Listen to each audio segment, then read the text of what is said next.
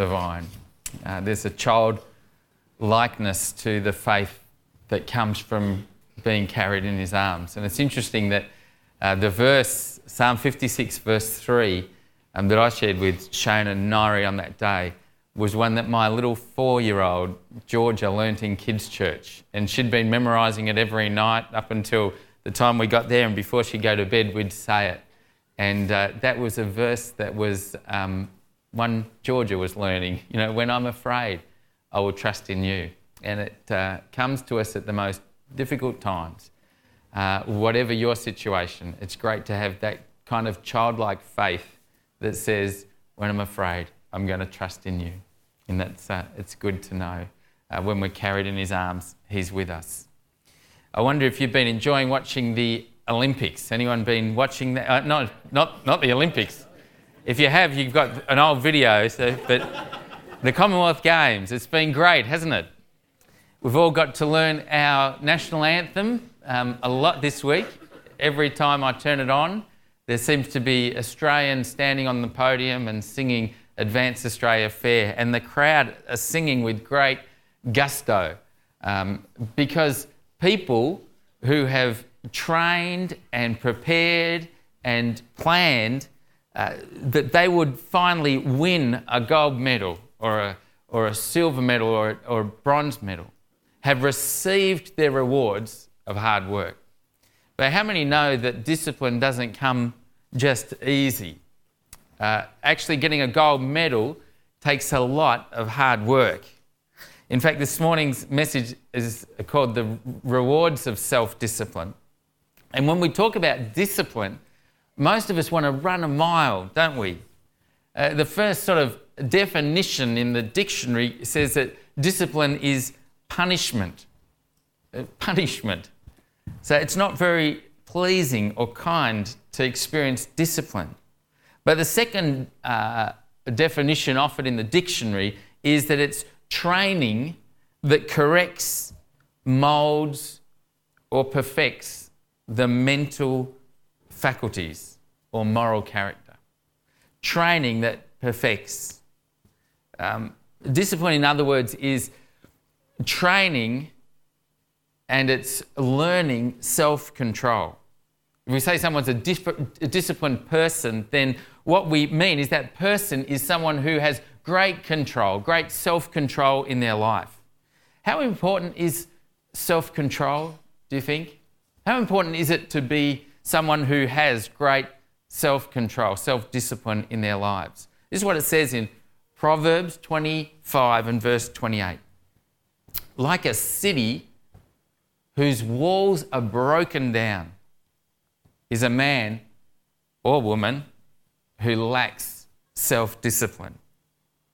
A strong and a safe, guarded city in biblical times had high, thick walls, thick, strong walls that went right around the city that would protect the city from invaders. Enemies had to sort of camp around outside the camp in a vulnerable sort of open position if they were going to storm a place that had strong walls around it. And they'd be out in the open, and those in the city behind the walls were safe and could shoot out arrows and launch an attack while people were out in the open fields trying to attack the city. So a strong city provided a lot of defences and protection.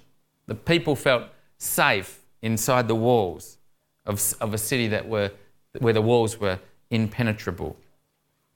But if the walls collapsed, like the city of Jericho, when they'd marched around the whole city many times and blew the trumpets, then the enemy could just go straight in and take the city. That's why when Nehemiah heard that the walls in Jerusalem were down, he grieved because the city was vulnerable to attack. God's people were open and vulnerable to attack. So Proverbs 25 says that a self-disciplined person has a great defense in life. When the devil comes and tries to tempt us, a self-disciplined person, someone who has already prepared and the walls are up high, won't be so vulnerable. But if we're undisciplined, if we're prone just to do whatever takes our fancy, and if we haven't actually decided in advance what we're going to do and how we're going to act when temptation comes, we're just like a city without walls, and Satan can just walk right into our lives and cause turmoil. He can stroll in and do whatever he wishes. That's why Peter wrote in 1 Peter, be self-controlled and alert. Your enemy, the devil, prowls around like a roaring lion, looking for someone to devour. Resist him, stand firm in the faith. You know, the call is to say, be someone who's self-disciplined. Be someone who stands firm in the faith in your life. No, when we hear the word discipline, we turn off, don't we? Sometimes because it seems like hard work. It seems like taking all the joy out of my life so that I might have to do things that I don't want to do. We kind of hate it often. But many people who have learnt to be disciplined people find that discipline is not so much a bind that we have to endure, but it becomes a blessing that helps us do what we want to do in our lives. Think of, for example, the Commonwealth Games medalist Libby Lenton. You know, she has had to train so hard, discipline her life so that she can receive gold medals. And as she stands on the podium to collect another gold medal, how do you think she sees self-discipline? Is it an enemy or is it a friend? Is it something that's been a bind to her or something that has helped her achieve her goal? Oh, the joy of standing there receiving a gold medal must make her feel like self-discipline has all been worth it. Mishka Elman, one of the greatest violinists of the 20th century, was walking through the streets of New York City one afternoon when a tourist approached him and said, "Excuse me, sir," the stranger began, "could you tell me how to get to Carnegie Hall, one of the great music halls in New York?" Elman sighed deeply and replied, "Practice, practice, practice." In order to be great at things, we need discipline. And it can be our greatest friend. Gary Player, one of the most successful golfers of all time, lost count of many times someone came up to him and said, "I'd give anything if I could to hit a golf ball like you." After one particularly grueling day on the golf course, Player couldn't resist correcting the person. He said, "No, you wouldn't. You'd give anything to hit a golf ball like me if it were easy." Player then listed the things one would have to do in order to achieve his level of play. You've got to get up at 5 o'clock in the morning, go out and hit 1,000 balls, walk up the clubhouse and put a bandage on your hand where it started to bleed, and then go out and hit another 1,000 golf balls. That's what it takes to hit a golf ball like me. Another professional golfer, Chichi Rodriguez, put it this way. He said, "Preparation through steady patience is the only honest avenue to achieving your potential." Yep, self-discipline is an indispensable tool for living lives the way God has called us to. If He created you for a purpose, if He made you for anything more than just taking up space on this earth, then you're going to need self-discipline in your life to achieve the purposes He's created you for. It's just one of the indispensable tools that you can't let go of. So I want to encourage you this morning to grab hold of self-discipline and to treat it like your friend. Because the Bible warns strongly about what happens to people who don't. Look what it says in Proverbs. He who ignores discipline comes to poverty and shame. Proverbs 13 and verse 18. What a difference between the self-disciplined person and the undisciplined person. They don't achieve their goals, and life becomes something filled with shame. So how do you get self-discipline? How can we unpack it this morning in the time we've got left, just so that we can understand it and perhaps take this tool and live it in our lives? You know, the first thing that you need if you're going to have self-discipline is you need to shoot for the moon. I mean, when it comes to having goals and a vision and desires, you need to dream big. You might think, well, that's a silly thing to say, Jonathan. That's silly. But look at it this way. If you just want to have an ordinary job, no challenge, something that you just turn up to and get home and get the job done. If you want just an average marriage, one that just scrapes by and just makes it part through. If you want to have just an ordinary Christian life where you do the bare minimum and perhaps just scrape through the last way, then you don't need discipline. You don't need discipline to be able to do that. But if you want to really do the full, achieve fully with what you're given, then you need goals that are appropriate to require good self-discipline. So here's how it works. If you want to be challenged at your work from 9 to 5, if you want to work really hard and achieve the best, well, shoot high when you make your goal. Pick a goal that will actually require great self-discipline. If you want to be a great husband or a great wife, then find out what God wants a great wife and a great husband to be, and try and do it exactly that way. Try and live to the full so that your marriage is not just one that gets by, but one that's fabulous. Have a great goal so that you can reach it, do it well. Now, if we dream of fulfilling our highest potential educationally or in our careers, then it's going to require discipline for us to do that. If we dream of becoming the best spouse, best parent, best friend to those around us, then we're going to need discipline in those friendships that we have. If we dream of using the gifts that God's given us to the absolute full that He's given us for, then you just can't go around hoping one day that you'll get an opportunity to use them.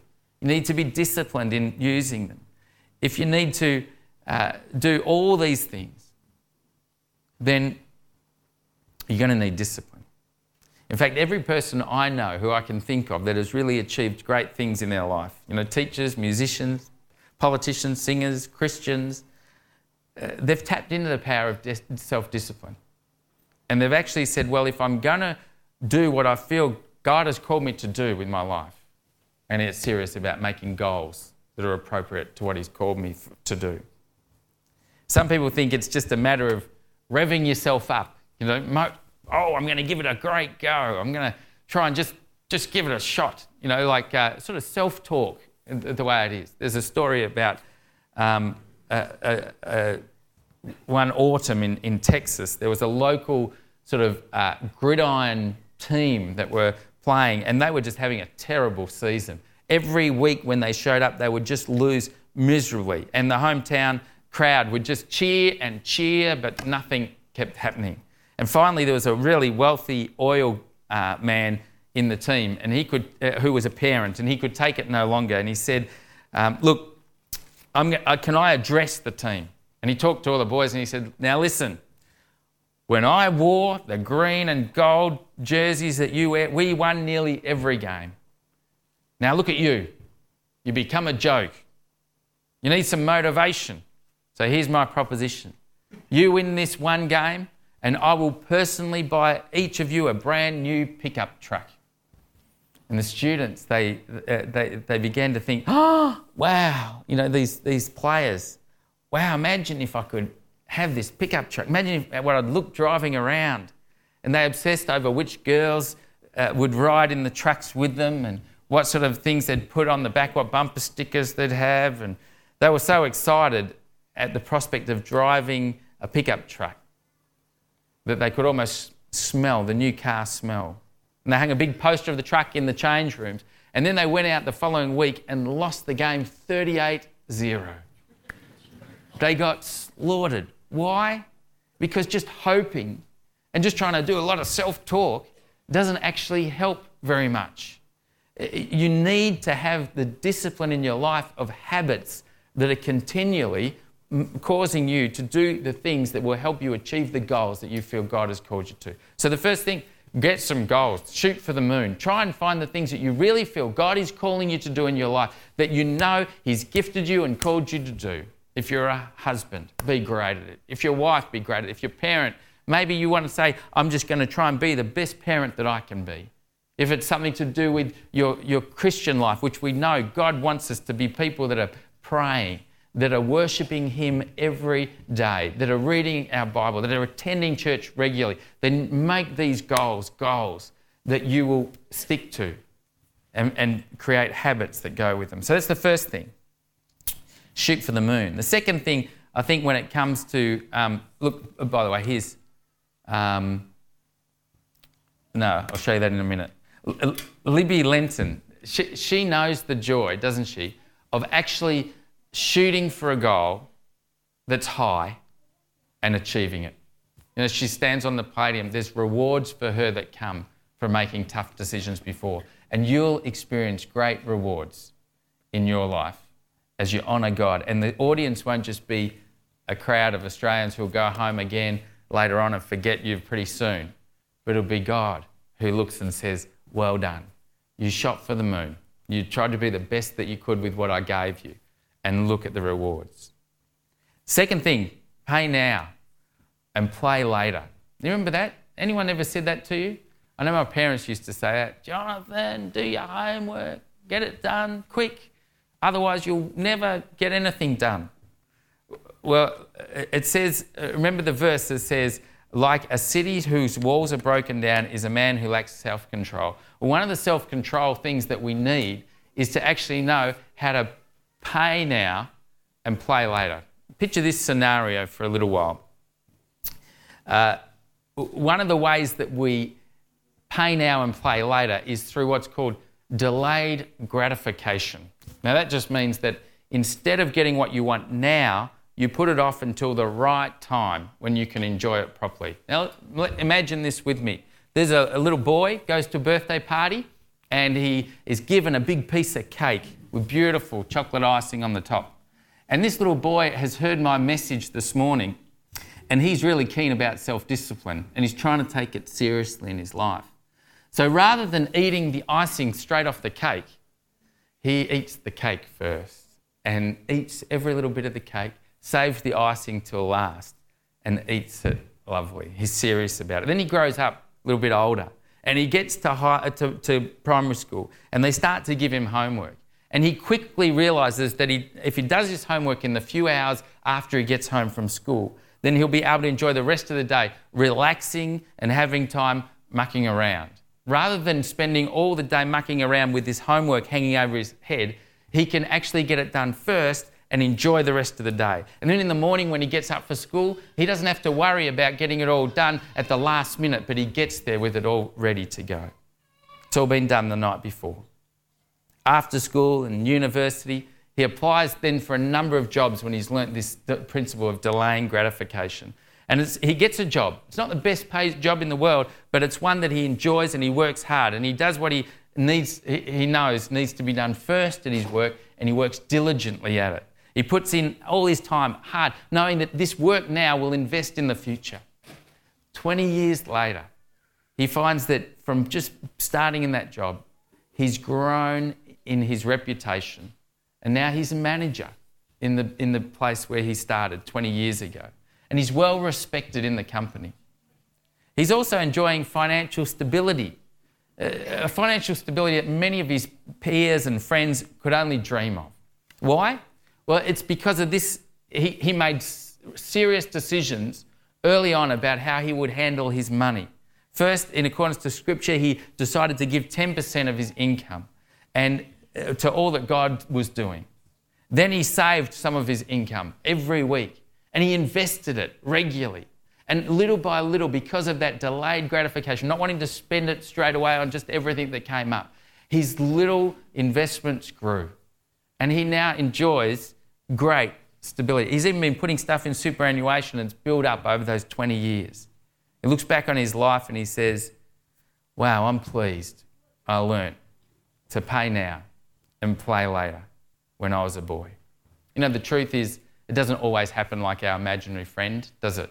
Sometimes you do all those things and it doesn't actually end up resulting in the way that you hope, but that's the exception I've found. I think God calls us to do the best that we can with all that we have, and sometimes that means paying now and playing later in different areas of our lives. I wonder for you, would you love to sit back in years to come and be able to say, I'm glad I've done what I needed to at the right time so that now I can enjoy the rewards of self-discipline? Consider this in relationships. A friendship grows. You start to become friends with other people, with another person. And then within the relationship, there's a conflict that starts. There's something that's said that's not nice. But you've learnt the thing of delayed, gratification. So instead of putting it off and not calling, and instead of leaving it and never calling them again and just leaving the friendship there, you pick up the phone, even though it's painful, even though you don't want to talk to them. You know that it's better to pay now and play later when it comes to a relationship. So you say, look, I'm sorry. There must be a misunderstanding. Can we talk about this? We need to do that now. And instead of having just a series of broken friendships that have got to a point that was pretty good, and then there's conflict and you've left it behind, and you look back in your life years ago and say, I don't really have any really deep friends. Instead, you come back to here and you pick up the phone and call them. And friendships are stronger and deeper because you don't delay gratification. It's the same when it comes to so many different areas of our lives. Physical exercise is one of these. It's always easy to put off exercising, isn't it? Because it hurts and it's painful.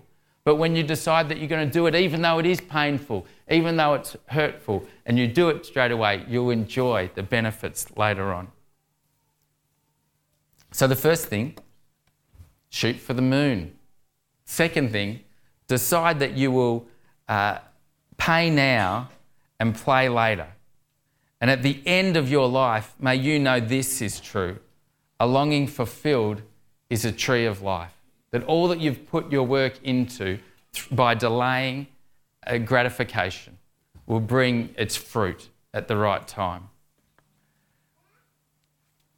And this might be your reward after all of that.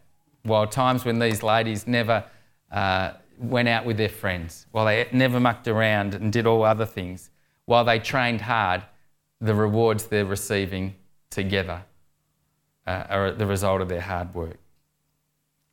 The final thing I want to share with how we can have this kind of self-discipline in our life is to actually make a decision now, right? Decide now about things that will happen in the future. It's often what we do is we know what we should do, but we don't make a decision in the light of day. And often when we get to the actual situation that we're facing, it's too late because we're right in the midst of temptation. It's too late to make a decision when you're right in the midst of temptation. But if you decide beforehand how you're going to act, that will help you. If you look in Proverbs, and right in the first few chapters there's some sort of rated R sections of the book of Proverbs. And it's all about this kind of woman who's a kind of woman that's trying to entangle the young man. And the father sort of says to his sons, here's some advice for you. Decide now that you won't get tangled up in her callings. Look what it says in Proverbs 5, 7 and 8. So now, my sons, listen to me. Never stray from what I am about to say. Run from her. Don't go near the door of her house. So many people, men and women, don't make the decision before they fall into temptation to run. And what the writer here is saying in Proverbs is you better make a decision early and get on the side of sticking to that decision. So when temptation does come, you've already decided to bolt and run a mile. So the writer is saying here, decide now what your action will be when you're in the heat of the problems. So for you, if there's a temptation when you turn on your computer to look at things that you shouldn't, decide now to put yourself in a place where you'll never be in the room alone without somebody else there. Put a filter on your computer. If your problem is getting to the shops and overspending, decide now when you're away from the shops what things you're going to do. Only take the amount of money that you've decided to spend there. Make some decisions beforehand so that when you get there, you are not making up your decision on the mind. Because how many people know that once it starts and you're there, you tend to give in too much? I mean, if you put this into getting up in the morning, if you go to bed the night before and you put it at a certain time and you say, well, I'll see how I feel in the morning, whether I'll get up at that time. I'll put it on for 6, but let's see how I feel in the morning. How many people who do that actually get up at 6? I mean, when you make the decision making to be when you wake up in the morning, it's much harder than if you make the decision the night before. Make a decision in the light of day and stick to it, especially when it comes to your sexual purity, especially when it comes to the way we spend our money, especially when it comes to the time that we use and whether we get up in the morning in time to have our time with God, or whether we get up in the morning to spend time with the family. It's important to know how we're doing. This is what it says in Proverbs 6:25. Can a man scoop fire into his lap and not be burned? Can he walk on hot coals and not blister his feet? Run from sin in order to keep pure. This is the same, this whole idea about marriage. Mandy and I have made some decisions early on. I know in Bible college I did some reading and found that often marriages in the ministry suffered a lot of stress. And often what can happen is people get into ministry because they love God and they want to do whatever He wants them to do. And often that goal can be the number one goal, and that everything becomes consuming and starts neglecting family and other important relationships. So very early on, Mandy and I made a decision before we got to the time when I might be tempted to sacrifice my family for ministry, that God would come first in my life, in Mandy's life, that our marriage would come second in our family, and then everything from that would flow out, ministry and everything from there. So we made sure that rather than just saying that, we'd make some decisions about how we'd do our time. So part of that meant that every week, Mandy and I have a date night together.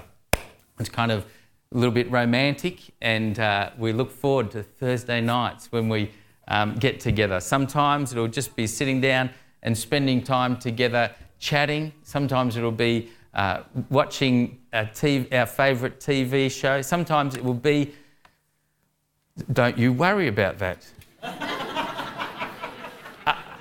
Other times we've decided that we would make a weekend away every year where we'd go on our anniversary and we'd reflect on the year that has passed and look to the year ahead, and so that we'd be able to put this as a marker every year, remembering our marriage and the great things that we've experienced and what we hope for the future. We take 4 weeks holiday every year so that family moments and family experiences are created and enjoyed together. We go right away from Wodonga for those 4 weeks and enjoy that time. We protect our days off. There are times when we just get right out of the house and go away so that we can rest and enjoy time together. We don't answer the phone at tea time so that our family tea time together is not interrupted. They're things that we've decided now so that down the track we don't have to make the decisions while everyone's trying to encroach on those times. I wonder for you, what decisions do you need to make now? Are there things that you know God's calling you to do and yet you haven't acted for a number of years? Well, maybe you need to decide. You've got to get a goal in that area. Shoot for the moon. Got to pay now so I can play later. The final thing, that I really have to do is make some real decisions right now on what I'm going to do. Is it in your areas of quiet time? Is it reading the Bible? Is it coming to church consistently? Is it being in a small group so you can have great relationships with people that go deeper? Is it in giving to the poor? Maybe you've neglected people who are poor and people that are suffering in this world, and you haven't ever given to them. Is it through being the best that you can at work? Make some decisions, because self-discipline is a tool that we can pick up and use effectively in our lives. You know, that's why Paul said, I don't make it just something to chance. This is what I do. He says in verse 27, I discipline my body like an athlete, trying to do what it should. Otherwise, I fear that after preaching to others, I myself might be disqualified. Paul is saying, I do everything I can to do what God has called me to, so that my life has not been a waste. As we close now, how can you actually have this discipline? Well, it comes from knowing Jesus. The fruit of the Spirit is love, joy, peace, faithfulness, gentleness, kindness, goodness, and self-control. The more you come to know God and His Spirit lives within you, the more out of your chaos will come an order, a desire to put His priorities at the number one point in your life. A sign of maturity is self-control, self-discipline. So this morning, if you lack it, ask God for it. Come closer to Him, come right to His feet and say, God, give me the strength, the self-control to live the way You've called me to. Let's pray, shall we? God, we want to thank You. Thank You for creating us, making us in Your image. Thank You, God, that You love us, You value us, that You think that we're worth dying for. God, that gives our whole lives a great sense of purpose. It's not just chance that we're here. It's not just a thing, our lives, that we can be just kind of flippant with. We want to use the gifts that You've given us to the full, God. We want to make the most of the time that we have so we can glorify You and honour You. Help us to be people that are full of self-discipline, that shoot for the moon, so that all that You have longed that we would be, we become. God, would You give us strength as we cling to You to do this in our lives? God, we thank You. Thank You for all that You've done in this church and continue to do. Thank You for all that You've been doing in people's lives. Your great, mighty power that we've seen at work in Shane and Nairi's life. God, we look to You, the Almighty One, to give us strength each day as we live. So we ask these things in Jesus' name. Amen. Well, that finishes our series on Proverbs this morning. But with one series ending, a new series begins. And next week starts the series, Jesus, who do you say I am? We've got 4 weeks that will be leading right into Easter. And this will be a great series to invite friends. So many people are asking about Jesus. So grab one of these as you leave from the foyer and from the information desk and invite some friends as well. We just want to let you know, Wednesday week, we're starting our first leadership night and we'll be inviting our leaders to come. So put Wednesday week in the diary.